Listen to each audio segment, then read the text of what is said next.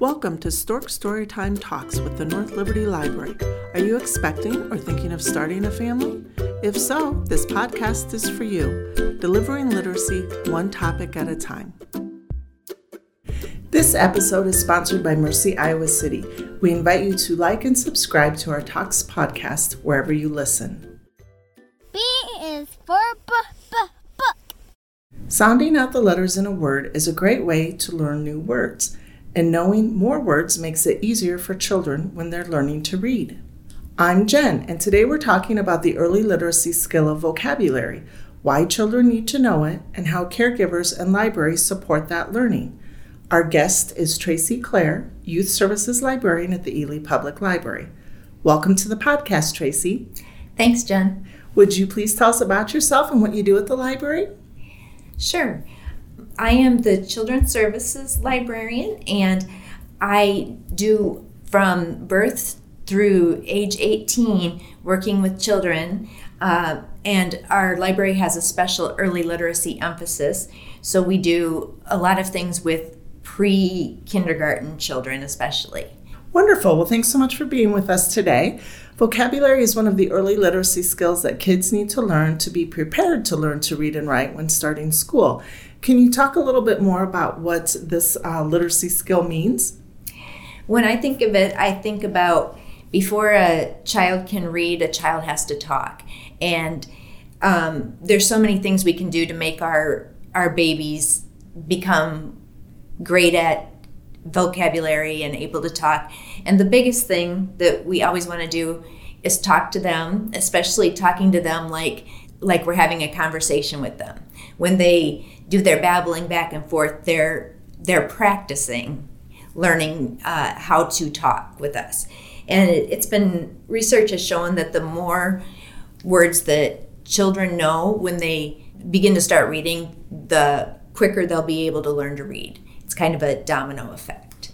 And so why, and you kind of mentioned that, why do kids need to learn that skill?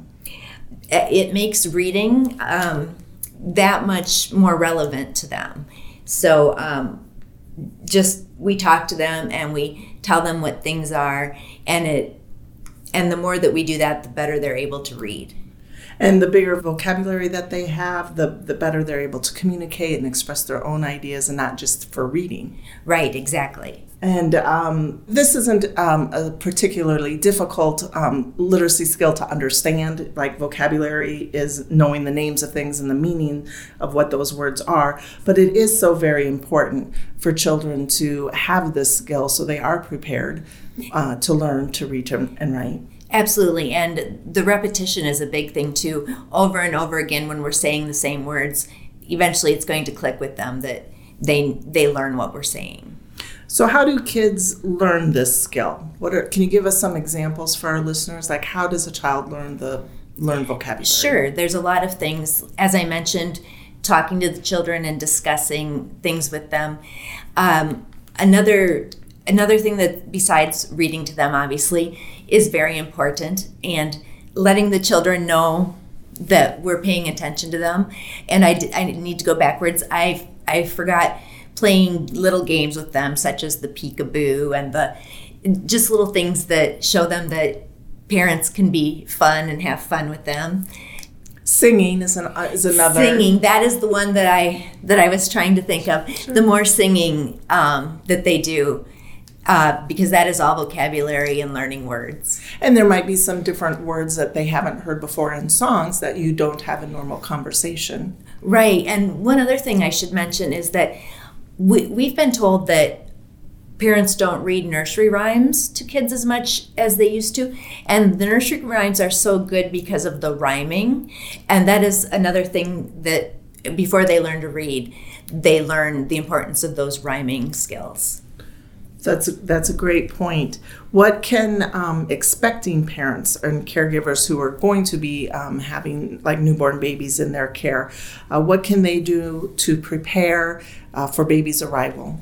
Sure. Well, it's sometimes a joke, but reading to the children before they're born, they hear parents' voice, and so then when they're born, they'll already have practice with that listening. That's true. And singing their ABCs, because they're able to hear like in their last trimester. So if you're reading stories or singing to them, they can hear that. They're hearing those words. Also, like having books at home, is that they can prepare for baby's arrival by having books already in the home? Absolutely. Yes. And there's been research on that too, that the more books are in people's homes, the faster children become readers. And they see that as part of their normal everyday Correct. routine. Exactly. That reading is important. It's valued at home. Seeing their caregiver or parent or adult in the home read models good behavior for them as well. Absolutely. So after baby arrives, then what can parents and caregivers do to help build that vocabulary skill? I already mentioned the singing, the ABCs and the nursery rhymes. And I've heard with doing research for this podcast that encouraging children to learn their native language or home language, if it's something other than English, is a good skill. It's good that parents and caregivers do that so that the children can pick that up more easily. They hear the words in that native language, and so that's very important for them to do. When they're talking to children in positive and conversational ways, that's always good to give them good feedback when they're doing something that is good. And not like just giving them commands. So you would talk with them like an adult. Right, like this is what you're doing and this is a great thing. And yeah, just like you would talk to an adult. Another example, I think, is pointing out words that you see around you. Does that help with the vocabulary skill? Absolutely. And you can do that anywhere. You can do that in the grocery store, when you can point out the road signs. All of those are good ways to just practice those things. And that might not come naturally to people, especially in the beginning as a new parent with your first one, because although you may talk to yourself, you may not, like carrying that conversation on, people may not understand the importance even from the very beginning of doing that with their youngest kids. And I have to admit, I had trouble with that as a parent, because I felt like I felt silly. But I just kept reminding myself that this is good for the baby. And of course, we always want to do what's good for our babies. Mm-hmm. And I agree with you, too. The more that you do it, the more comfortable you get. And it might seem silly at first, just like reading out loud. Like if you start doing that before they arrive, you get comfortable reading out loud. And then it's just a natural segue. It's a habit you've developed and established, and you're ready to go after they arrive. You've kind of got your story voice down and feel comfortable with the books that you have. People may not have those board books initially, so Right. Getting used to that. So I think, as you said, just talking in conversational tones to your children as much as you can is very important. Explaining the meaning of new words as well. And that is something I do in story time as well. If there's a particularly difficult word, I might stop and ask the children, so what does that mean to you? Or I might just explain it right off. And yeah, that's great for young ones too, just to let them know this is what we mean by this. Right, and high frequency words, which are words that are most commonly used and make up a lot of words when children are reading. That's important to talk about some of those high frequency words or share that with your children. Right. Other things that expecting or new parents and caregivers can do, like after the baby arrives, like clapping out the syllables to the words. Do they do that in story times? Oh, yes. Yep. And we also do a what we call an alphabet art, where it's still young, like 3 and 2-year-olds, but we do a lot of singing of the ABCs. In fact, one of the things that we've done that was suggested was to change the tune of the ABCs, because they hear the letters differently. So we do that with them, and we sing a phonics song, a lot of different ways to hear the same things. And with that, then we'll keep saying the same letter over and over again, and we'll ask them what words they know that start with that letter. And by doing that week after week after week, that's the real what does it? Because I see kids, they come in at the beginning and don't really understand, but by the end of the alphabet, wow, they have got it down. They can tell me every letter. They can tell me what it starts with, and it's just really fun to see, even at as young as 2 and 3, how they pick that up. Their minds are just sponges. That's important. And that repetition, as you said, is key. It's all right to read the same books over and over, that same vocabulary. It still is reinforced for them. Right. And that reminds me of 1,000 Books Before Kindergarten. A lot of libraries have that program. And that's one thing we try and tell people is, if you read that book 10 times, which is what they want you to do, you count that book 10 times. It matters. That's a great point. And it doesn't matter what you read either. It's just that you read. So you can read fiction books, nonfiction books. I like wordless books because the story can change every time you tell it. It involves the child, like pointing out things and what do you think that bunny's doing? Or right. That's that conversation that is so important. And I like to share with parents or caregivers that come into the library if they're struggling to get their child to read or to be able to increase their vocabulary, I encourage them to listen to audiobooks. Yes, I myself am a big fan of audiobooks, and there is just something kind of melodic about being able to look at the pictures and read and hear someone read the books. And that's a great opportunity to increase have them hear other words that they may not normally hear again in normal conversation is listening to that audiobook, and might get them interested then in the actual book as well. Right.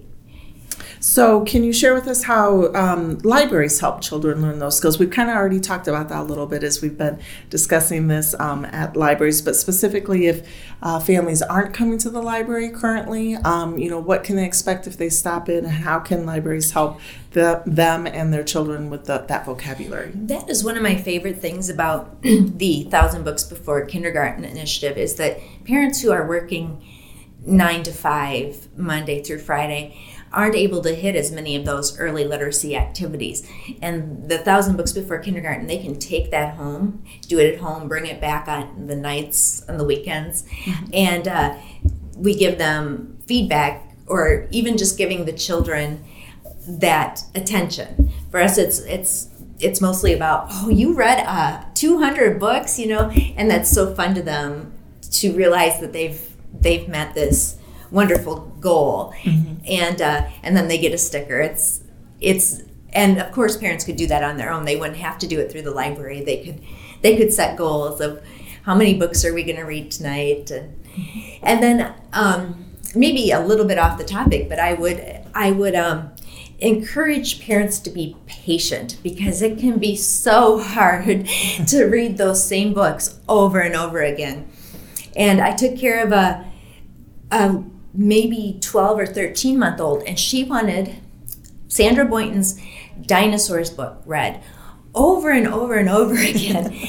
And I don't know what it was, but something about that book, she was hearing something, trying to master something that was important to her. And so I gave her a limit of, okay, and it was more for myself than anything, like, we will read that book 10 times a day, and then you'll have to come back tomorrow to read it again. But as I look back on it, I think there was something ticking along in her mind that she needed to keep hearing that book to grab something that was going on. Right. And I think it's important to form those positive memories and reinforcement. So she's always going to remember having that book read to her. Right. And so I think that's important too, is that you don't want either like learning vocabulary or reading to become a chore. Right. Or to not be fun for them. And thank you for mentioning that, because something that I try and let parents know whenever I can is, if they want to flip that book 3 pages ahead and hear you read there, let them do it. It doesn't have to be read front to back. If they're on your lap and they're starting to try and get down, let them get down. I've seen, especially older parents, maybe want to force them to sit and read the book like it's teaching them attention. Right. But for us, it's all about making it an enjoyable experience rather than trying to teach some kind of lesson. Exactly. So that's a good point. So if it's at the beginning just a few minutes, it will over time increase as their ability increases. We have parents too who come, or my child's not old enough to come to story time, or they won't be able to sit still. Well, that's okay. You're still coming to the library. They know you're making that trip. Whether you make it through that opening welcome song, that's great. Maybe the next week or the next month, then they're able to handle the first story, and that's okay. Exactly. I always try and tell parents it's gradual. They might not make it through any of the first one, but the more you expose them to it, the more it's going to mean to them. That's true. That's great. And over summer is a big time, I think, where libraries as well, like throughout the years, you mentioned we're doing story times and offer programs and have books, of course, year-round for them to help increase their vocabulary. But summer is a special time for libraries. With many of them offer the summer reading programs.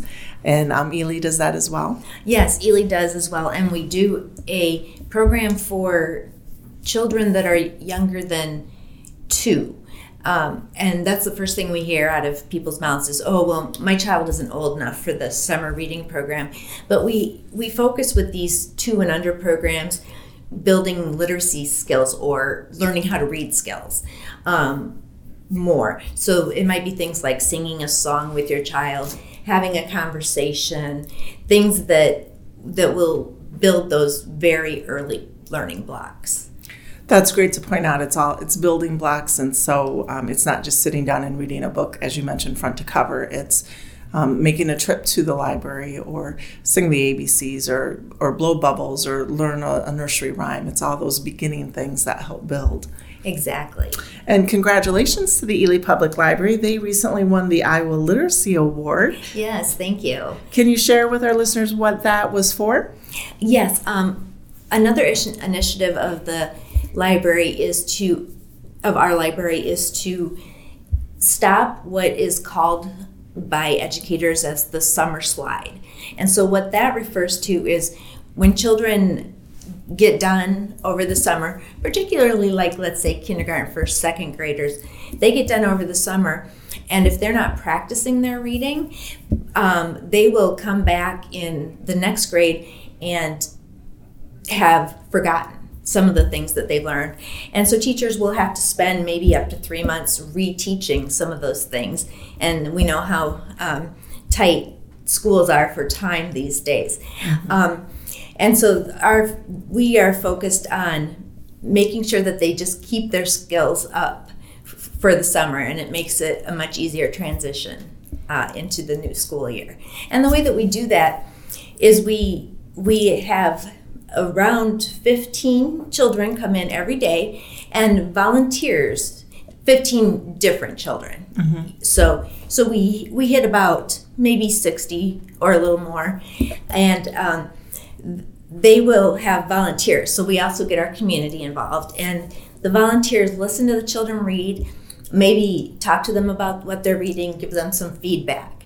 And so it's just really good on so many levels. That's wonderful. That's such a great impact, helping them to increase their vocabulary as well, maintain their reading levels, if not probably improve them.